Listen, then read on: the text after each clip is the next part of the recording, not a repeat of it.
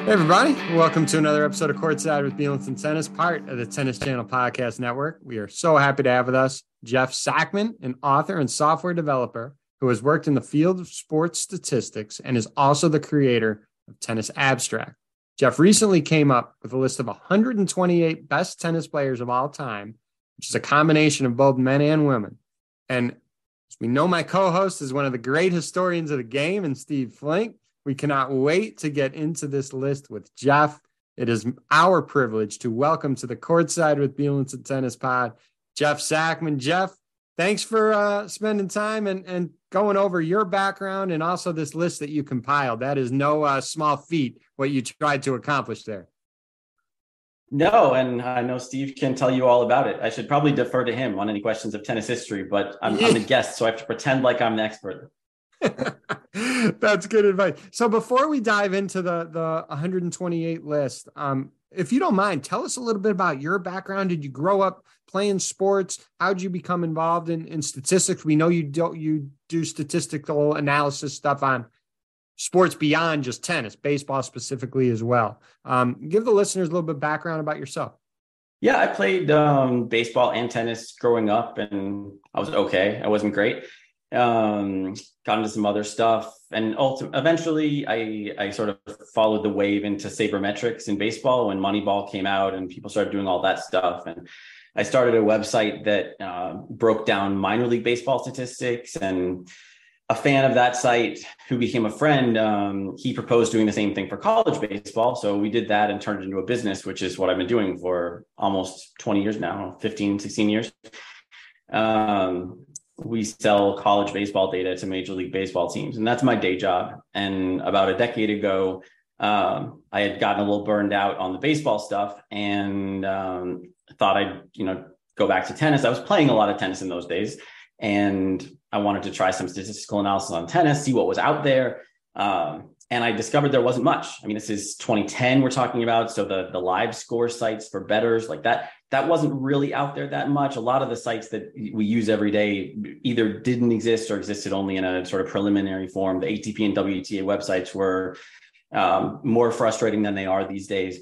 So I wanted a database. I wanted some analytics. And it seemed like for the most part, if that was going to happen, I needed to do it myself. And that's ultimately what I ended up doing. And that's what Tennis Abstract is it's kind of the website that I wish I had found when I was Googling around in 2010 or 2011.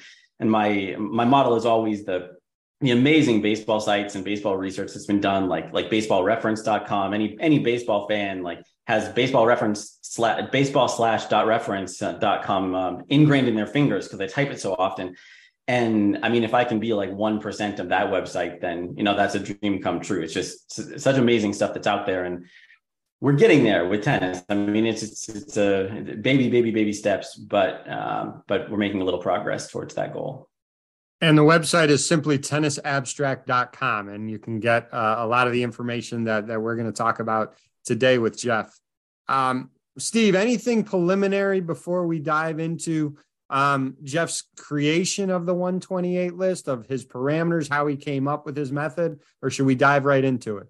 Well, no, I just would want Jeff to explain a bit, because I learned a bit about it just by reading his pieces and looking at his rankings and having spoken to him on the phone and emailed once or twice, that you have this ELO system. You have a system. I want the listeners today to get a gauge on how you went about that system, because obviously that was the key to the whole project. It wasn't you making a judgment call as a tennis diehard, great observer of the sport or someone delving into the history, but you had a system that you followed that it resulted in your 128. Can you explain how that system worked and how you were able to combine men and women and be fair to both the men's and women's games? Yeah, I mean, I wouldn't have even dared to make a judgment call this deep. I mean, once you get past the top 10 or 20 in tennis history, it's really hard if you're going purely on judgment. So one of the things that Tennis Abstract has gotten kind of known for is the tennis ELO ratings. And ELO ratings have been around for chess for a half a century now. And The 538 website has popularized ELO ratings for other sports, and I've implemented them for tennis. A few other people have implemented them for tennis as well. And the idea with ELO ratings is you reward players for who they play and how they play against them. It doesn't work like the ATP or WTA rankings. It doesn't give more credit for beating Nadal at the Australian Open rather than beating Nadal at Acapulco. If you beat Nadal, you beat Nadal, period. You get the same amount of points for that. You don't get more credit because it's the semifinals instead of the first round. Like, it's about who you play and whether you win or lose. That's it. And all my research has borne out the fact that that's what's important. I mean, if you want to predict future results, you care more about who you've beaten and who you lost to, not when it happened. So with that in mind, I built a database of the entire last 100 plus years of tennis history, men's and women's, and came up with a peak ELO rating for every player and a year-end ELO rating for every season for every player. And from there, you can do a bunch of stuff.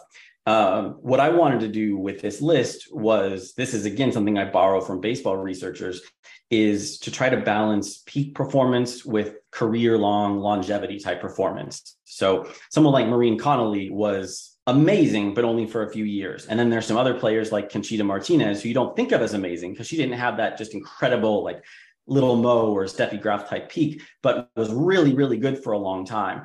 So the way my algorithm handled all that was to have three components. One was peak ELO, just how good was the player at their very, very best. Second, their whole career. So every season that they topped a certain threshold, give them credit for every single one of those seasons. The third component was their best 7 years, sort of a halfway between those two. And then I converted every one of those three ratings into a percentile score. So for Steffi Graf, it was like 99.9th percentile in peak and 97th percentile for career. And I don't remember the exact numbers, but you get the idea. And once you have those numbers in percentile terms, you can compare men and women directly. So obviously, you've got to turn it into numbers somehow. You can't make a judgment call of Laver versus Graf or Emerson versus Novotná or whatever. But what you can do is convert them into numbers and just turn it into a list. So that's what I did. So when I say that, Monica Seles is number 11 and Bjorn Borg is number 12, that's what I mean. I'm saying Seles is a tiny bit stronger relative to all other women than Bjorn Borg is relative to all other men. I'm not pretending like I can make any direct comparison between the two, but I think that's a fair way of doing it, and a way of reflecting the fact that tennis history has always mixed the genders more than other sports. And that's one of the rewarding and often fun things about it. Did you consider, Jeff, at the outset, maybe breaking it down to 64 men, 64 women for your 128? Obviously, it would have been very difficult, I suppose, to do 128 for each. Was that something you gave serious thought to, or were you determined to mix the men and the women? I didn't think about it as much before I started as I have since. This is one of the most common things people have asked me about or started. It didn't even really cross my mind. It was obvious to me that this is how I wanted to do it. So it took me a lot. Did you lose me? No, we're going to continue on. Okay.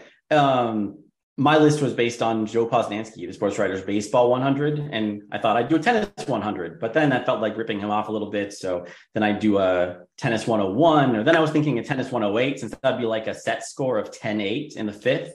Then I was like, that's dumb. No one will get that. And then I got to 128. It's like, well, that's a lot of work, but hey, 128 is a good tennis number. It's a good math number too. So here we are. And the thing, like I say, I've thought about it more since I finished than I did when I started. Let's, again, kudos to you for even trying to do this. I appreciate you explaining the objective criteria. Steve and I were looking at the list, and we were talking a few things. We could spend, hours on a bunch of these. There were two or three specifically that I'd like to focus on. And one being someone near and dear to Steve's heart is Pete Sampras. Steve wrote the book, Pete Sampras' Greatness Revisited, the 14 slams. When we looked at this list, we noticed that Ivan Lendl was 20 and Pete Sampras was 21. I know you've talked about this with others. I would be surprised if that order was not brought up to you, how that came to be. I think on its face, most people would say he has had a better career than Ivan Lendl. So why don't you go ahead and I'll let Steve obviously chime in. Steve is super close to this subject matter. Talk about that ranking with Ivan being 20 and Pete being 21. Well, there's a few things going on. One is that so much of Sampras's reputation is based on his slam count. I mean, deservedly so. I mean, he targeted those Wimbledon and US Open titles and he did it. So, I mean, kudos to him. And I should just say, I mean, before I explain the pros and cons of both, like I don't love being in the position of saying, well, this is why he's lower than you think. Like if somebody's on this list, I mean, obviously it's in the title. They're one of the greatest players of all time. And it should be a compliment. So I don't want to rip on anybody. So what Sampras doesn't have that a lot of the guys above him, and specifically Lendl has, was success on clay. And what that turns into, as the algorithm sees it, is a huge chunk of the season that he wasn't winning. And Lendl had that a little bit. We know he struggled on grass, but Lendl had seasons where basically it was one match at Wimbledon that he lost, and that was about it. I mean, he had some just outrageous seasons. And one of the things that really stands out about the top 10 and most of the top 20 people on this list is if you look at their career record season by season, they're going to have a chunk of season somewhere in their career where they lose like 4 matches a year or 6 matches a year, something just like you can't even really fathom it. And Sampras didn't have that much. I mean, not taking anything away from what he did accomplish, but he never had a string of just unbeatable seasons. And a big part of that was because of the surface. So I'm sure you could come up with an algorithm that would reward people more for performance on their best surface specifically. And there's a lot of algorithms you could generate that would put Pete higher, no question. But mine, the way I constructed it, rewards all around performance more than having a single surface or two where you excel. And that's the difference. I mean, it's super, super close. 20 versus 21, 50 versus 51 on this list. I mean, they're basically tied. But if you have to boil it down to one thing, it's the fact that Lendl had those all surface, just ridiculous dominant seasons. So it's Steve? interesting. You had a very set criteria, a very clear system in mind, and obviously there wasn't a question of any emotional attachment to any player. You just let the information fall where it did. But obviously somebody listening to you now would say, but wait a minute, Lendl never won Wimbledon.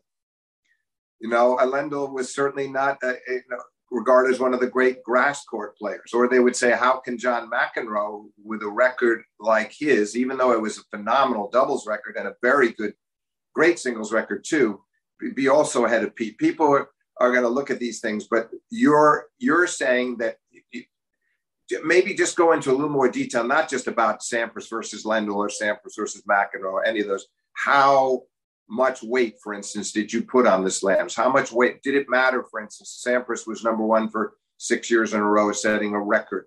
Did players' ability to be at the top of the sport for long periods, did that weigh into the, just so people get a better gauge? Because there'll be some surprising there are some surprises. You said to me on the phone, a lot of people were jarred by Rafael Nadal at number 8. That seemed really low for him. And obviously Pete being where he is. So explain that, a little more detail about the information itself and how it was weighted. Yeah. The things you mentioned that are sort of the stock in trade debates, I literally ignored them. So slam count, I ignored it. Weeks at number 1, ignored it. Not part of it at all. Now, if you win a slam, I mean, Sampras did it so many times. He won 7 matches in a row, many of them against very good players. So since I am using ELO ratings exclusively, that helps his ELO rating a ton. I mean, there's nothing better you can do at a slam for any kind of rating than win all the matches. So he did that and it works out great.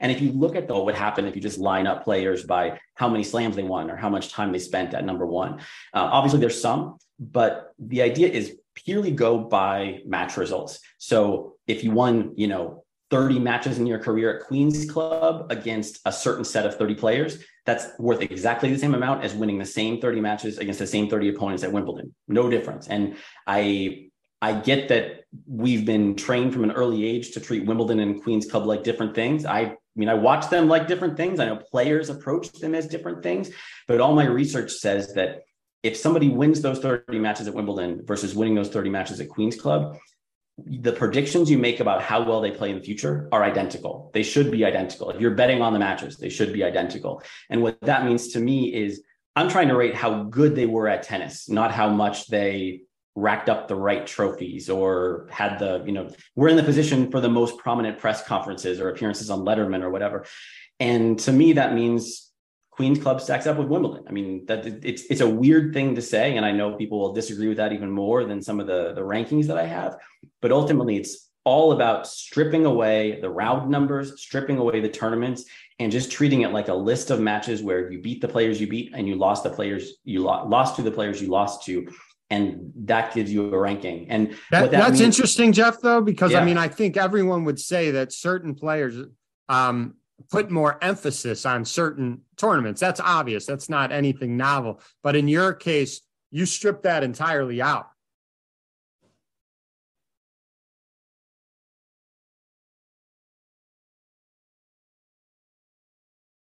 Yeah, players absolutely focus on the slams. They've written it, they've said it. We all know they do. And so we know that's true. But what I'm aiming for again is to look at who was playing the best tennis at the most part of the time. And if it were true that it were effective for players to focus on the slams more, there would be certain players who outperform at slams consistently. Right. And we know there are a handful of players who have better resumes at slams than otherwise, like Stan Wawrinka. But there are very, very few players who you can say, this is a slam plus player. Like, this is the kind of guy where you can just count on him to do better at a slam than other tournaments. You can count on him to do worse away from slams. We might know that it's true for Stan, maybe. But if you look at every player in the history of tennis, there's so few players like that they look like statistical outliers. We can't treat that as a reliable statistical signal. So what that means to me is, I don't want to say Stan got lucky. Luck is a super, super loaded word, but you can't look at a guy and say he won a couple slams, but he only won one Masters title or something. You can't look at that and say, that's because he focused really hard. That's because he really cared about slams more than the other players really cared about slams. So if I had to have a theory as to why that is that everybody's raising their game for the slams. So if Nadal and Medvedev play each other in Australia in the final, and then they play each other a month later in Acapulco, maybe they both are trying harder. Maybe they both are better prepared in Australia, but they're better prepared to the same amount.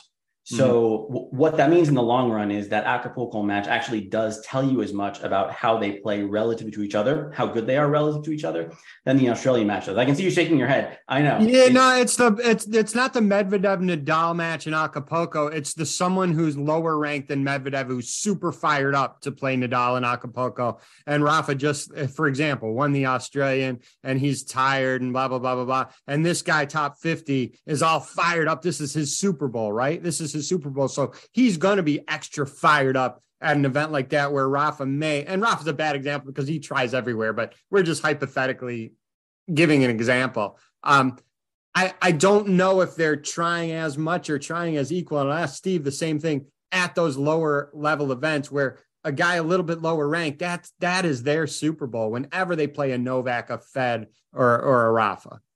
They just don't win very often, though. That's the thing. I mean, I agree. Like, they're definitely trying, but it doesn't work. I mean, I think you'd see it more, I think, the further back in history you go. So and what I've noticed, this is something I'm going to figure out how to write about, is when you get to a certain level of greatness, every loss has a reason or an excuse or something. So if you think about Nadal's career, and excuse is another loaded word. I'm not saying their excuse is like a bad thing, but if you talk to a Nadal fan and you go through a list of every one of his career losses, that fan can tell you why he lost every one. And some of them will sound like excuses. Some of them will sound like bad luck, whatever. He has so few losses and they're such big news that we think we know why. Same thing with Fed, with Djokovic, with every great player. I was just going through newspaper clippings about Rod Laver in 1962. And there are news reporters in 1962 when Laver lost in the quarterfinals of a tournament, it was the exact same thing. It was like, what happened, Rod? I mean, how did you possibly lose this one? You won, 27 straight before this. What happened?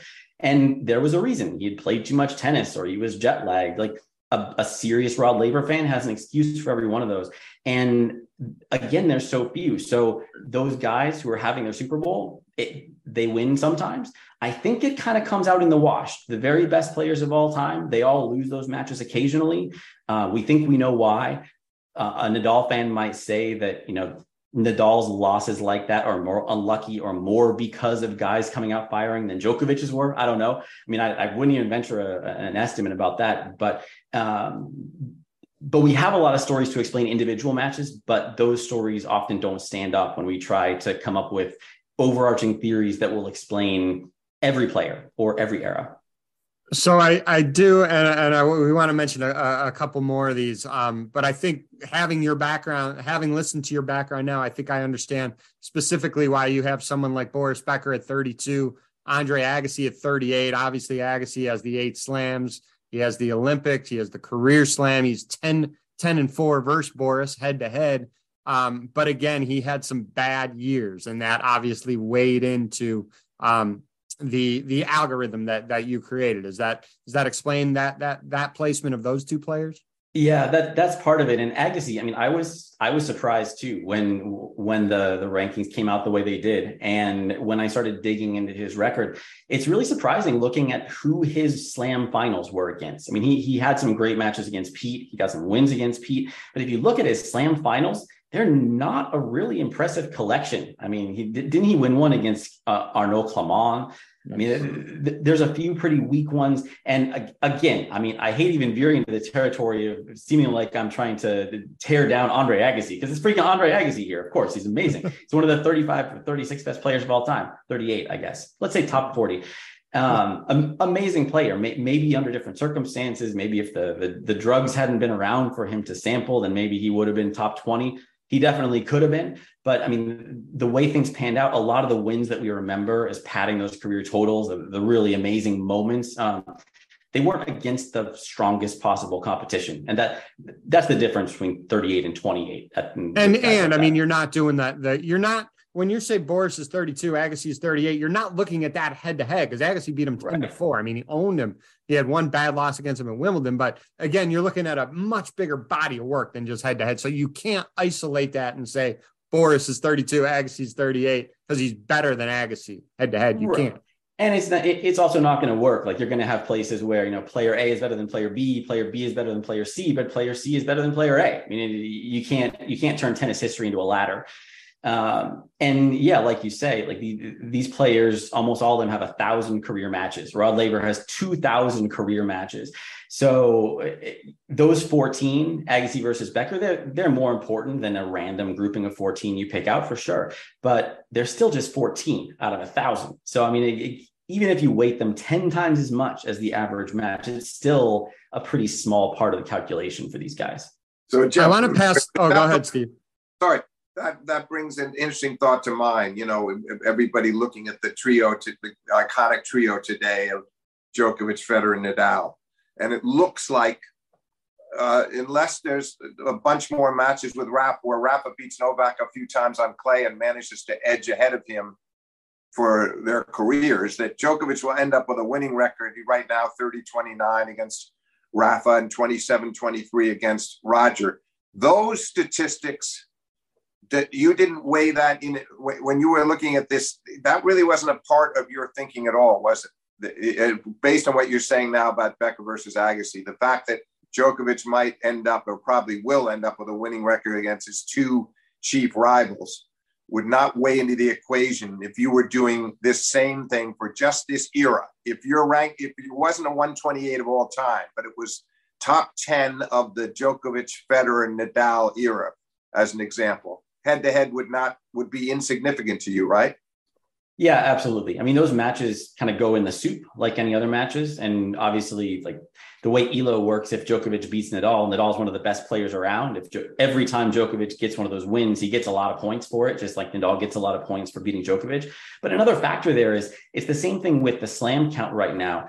They're pretty small margins. I mean, 30-29, 23 slams to 22-20, or whatever we're at any given time.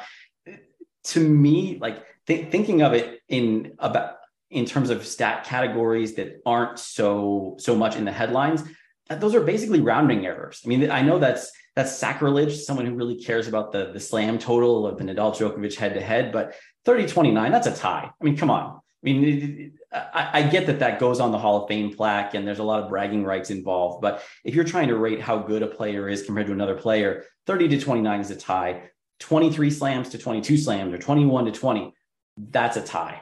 I mean, I think to Steve's point too, Jeff, that you can't put the head-to-head in isolation, but indirectly it plays a big factor because these guys are beating each other in late stages, often semis and finals of the slam. So while you don't isolate it head-to-head, indirectly in your algo, it does affect it because the fact is they're playing each other in semis and finals of slams. Absolutely. I mean, and the fact is they're playing each other a ton. So I was saying with Becker and Agassi, it's 14 matches out of 1,000. Well, Djokovic and Nadal, it's 60 matches out of 1,000 or 1,200 or whatever. I mean, it's still not a huge number, but they do count for more as on a weighted basis. And that starts to add up to something. I mean, 60 matches is a lot, whether it's against Djokovic or somebody else. So, I mean, absolutely. That has a lot to do with the numbers they ended up with. It just doesn't matter a lot whether it's 30-29 or 29-30 or 31-28. It's all pretty much a big vote that says these guys are all really good and they're pretty close to each other in the rankings. I want to pass the next topic off to Steve because we'll talk about Steffi at 2, Martina at 3, Serena at 6, because I can promise you, I've known Steve for a while now. He hasn't done any of the algorithm stuff that you have done in your system, Jeff. But it's interesting to me in that in conversations with Steve, along with our conversation with Chris Yavert, Steve's order of that is somewhat similar to what you have. He did not automatically appoint Serena as the greatest of all time when you're talking about Martina and Steffi. And Steve, I'll pass it on to you. Jeff, I don't know how much of that podcast you heard, but it was an interesting discussion we had with Chrissy regarding Serena versus Steffi and Martina. And she made the case and some people look at it this way. Serena at her best beats anybody. You know, when she was at her very best, I can't see anybody beating her. She didn't come out and say that necessarily made Serena the greatest of all time, but it was a case of sorts. And yet obviously others look at it. I tend to look at it more toward the weight of the record, the historical record, what they've achieved across their entire career. Martina going 5 years and losing 14 matches to me was astounding, from 82 to 86, 70 out of 84 titles. Steffi having many similar seasons, winning the Grand Slam, which Serena didn't do. So I found it very interesting that your tables turned up the way they did, because as you know, when Serena retired and played the US Open, and every match she walked out on the court, they announced her as the greatest of all time. It's hard to kind of get away from that because it's always the great player right in front of us now that must be the greatest of all time. I understand all that. But what I found interesting was it was similar to the way I think and the way a lot of experts think, very close between Graf and Navratilova, with Graf perhaps getting the nod and then Serena behind them. So talk about these factors from your end. I'm looking at it from the standpoint of experts or great players or thinkers and how they evaluate it in a big picture thinking. Talk about it from your standpoint of your system, why it did come out that way with Graf, Navratilova, and Williams. Yeah, one of the biggest things is what you already mentioned, those just amazing runs at Steffi's peak and Martina's peak, where they basically didn't lose. I mean, it's just unreal, the years they strung together where they're losing just 2 or 3 matches. And I mean, Serena had some great seasons too. She's right up there, which is why she's number 3 among women on the list. The difference, though, that surprised me a lot when I started working on this list, and I really dug into it to make sure I wasn't doing the math wrong or had some buggy data in there somewhere, is how strong the late 80s, early mid 90s era for women came out. I mean, if you look at the rest of the list, that's a lot of the big surprises. So I've got Conchita Martinez in the top 50. And I mean, some people think I'm completely off my rocker for having Conchita that high, or having Gabriella Sabatini with her less than impressive slam record at number 31. People think I'm equally off my rocker there. And if you put that all together, what I'm really saying is that era that Steffi was dominating, that was an incredible era. And I think a lot of people who were there or people who were growing up then and remember Steffi dominating the field, they've concluded from what they remember that it was a weak era, that Steffi was so good because there wasn't strong competition. And that is not what I turned up at all. So a big difference between Martina, Steffi, and Serena is that Steffi had her peak at the beginning, perhaps, of a very strong era. Martina, I mean, some of those years in the early mid-'80s were not that strong, but much of Martina's career, of course, her 80 matches against Chrissy, I mean, just incredibly difficult competition. And Serena had her rivals, but not quite up there. So, I mean, even if you say their records are identical, which they aren't quite, but even if we stipulate their records are identical, my numbers say Steffi did it against the toughest competition, Martina did it against slightly easier competition, and Serena did it against easier competition still.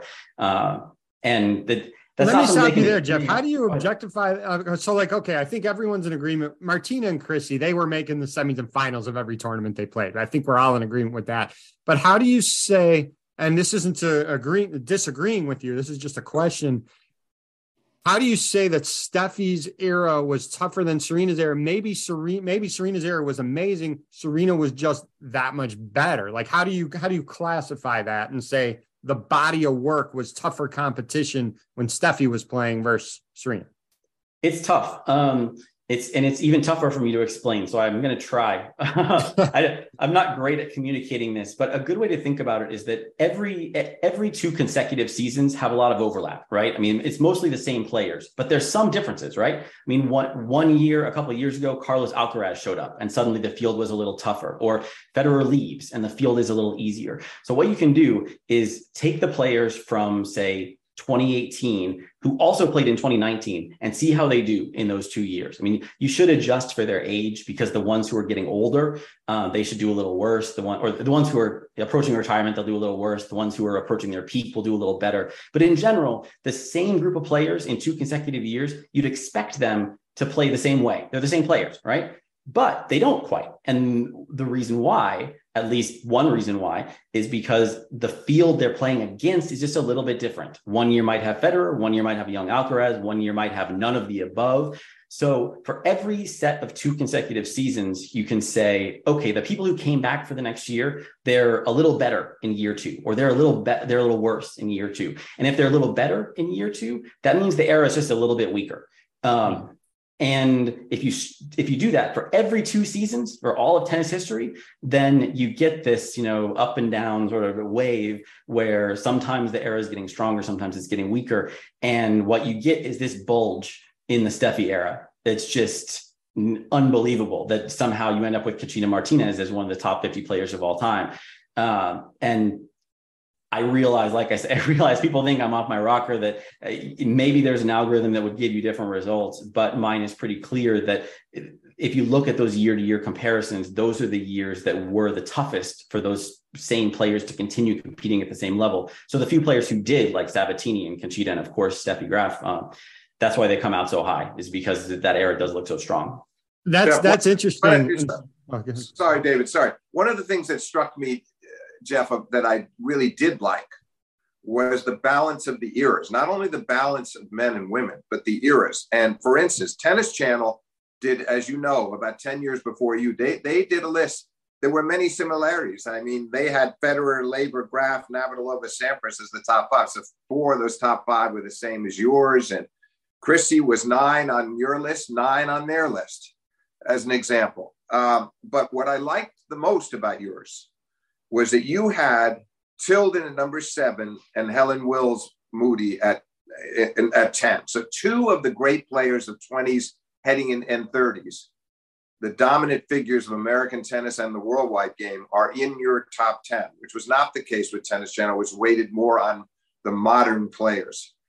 Talk about how that came about, how you evaluated the information, because you're talking about difficulty of eras. There's no doubt in my mind that they belong there. But on the other hand, the competition was not the same from top to bottom in the 20s and 30s as was the case decades down the road. So explain how you think they turned up in the top 10, which I think is terrific. Yeah, I mean, mostly it's just the algorithm I've been talking about, and that's how it shook out. I mean, when I started doing ELO ratings for earlier eras. The tricky thing with ELO ratings is when a new player enters the tour, let's say somebody plays their first pro match, then we have to give them a rating. We don't know anything about them. So in ELO terms, we typically give them a rating of 1500. Doesn't matter what the number is, but we give them a sort of arbitrary rating. Now, if you go back to the beginning of tennis history, or let's just say 1920, 1919, after World War I, the average person showing up for their first tournament is very different than someone showing up for their first pro tournament now. I mean, someone showing up for their first, even if it's like qualies at an ITF Sharm el Sheikh, like that person's way more prepared than someone showing up and, who happens to belong to the local club at, the Gypsy Club in London, where the Wimbledon warm-up was held. So, I mean, you can't treat everyone in all eras as being equal. So what I did is I did a lot of testing and a lot of math to figure out what that level should be. And I came up with a much lower level. So, I mean, the number that somebody starts with, if they suddenly appear on tour in 1919, is way, way, way lower than the number that someone starts with when they show up at, like I say, ITF qualies now.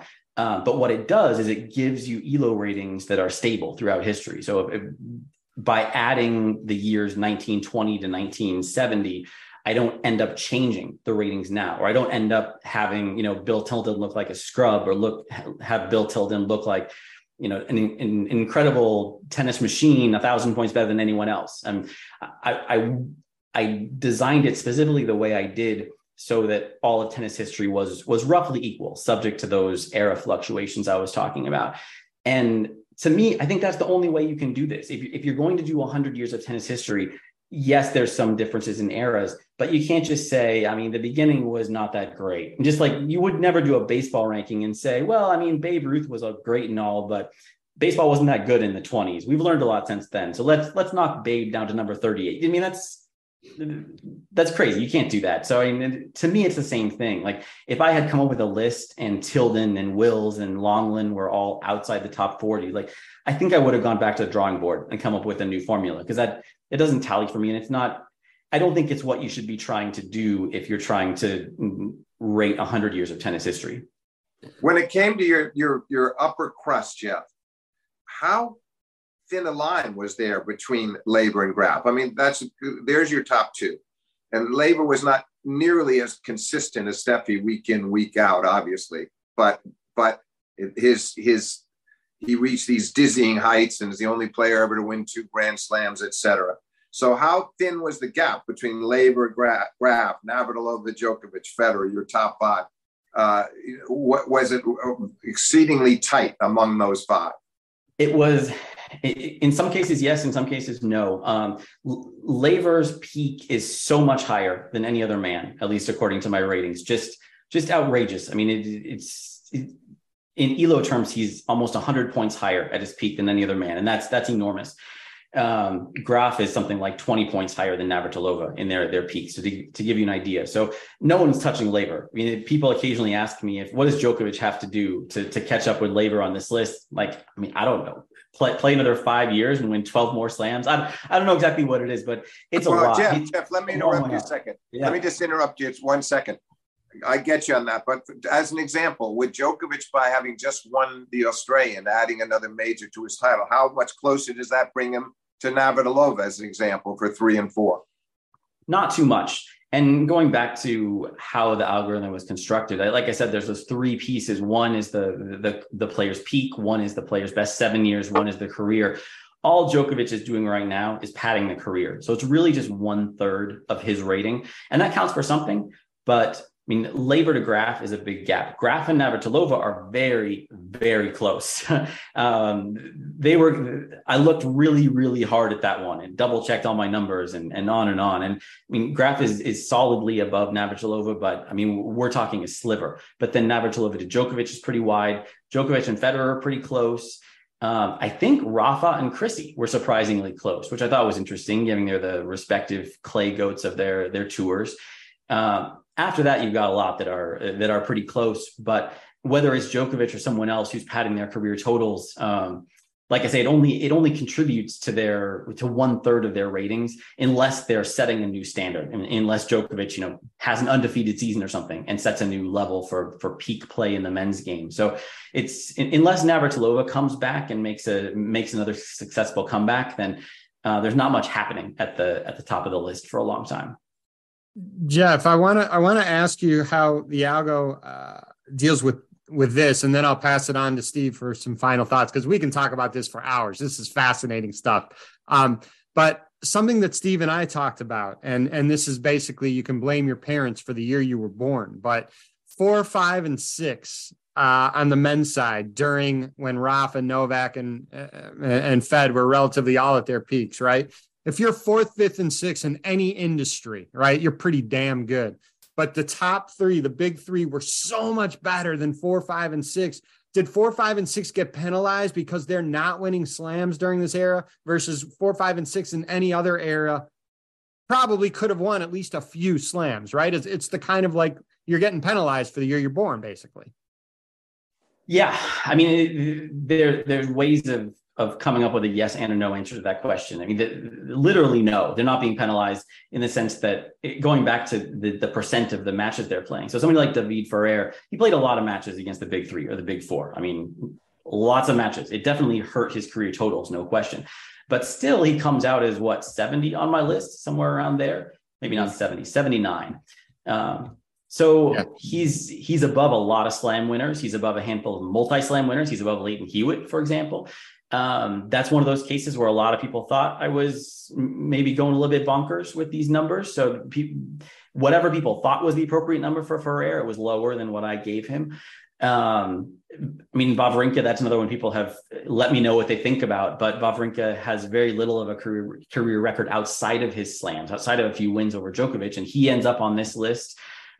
So you can do very well. I think the way you answer that question with a big yes is to say that they would have developed differently otherwise. So, I mean, maybe if Nadal hadn't been there and Ferrer had gained some early confidence, or if Nadal had just been a year or two later and Ferrer had broken through at the 05 or 06 French Open and gotten that confidence, maybe developed it a little different game style, or the game had evolved differently around him instead of around Rafa. I mean, you can imagine a lot of counterfactuals where Ferrer ends up as a great of the game, or even Wawrinka does. Or I would love it if we could have a counterfactual where Tsonga was the great of the era. He was my favorite of the also-rans, but I don't know. Like, they had a lot of chances. Like Murray, for example, no one's going to say Murray's better than the big 3. I mean, there's no debate there. But he did make it very clear that he's better than the rest of the pack, and my algorithm put him in the top 30, which, I mean, again, is pretty aggressive compared to what I think most people expected. So you could, in the era of the big 3, come up with an all-time great resume. The other guys didn't.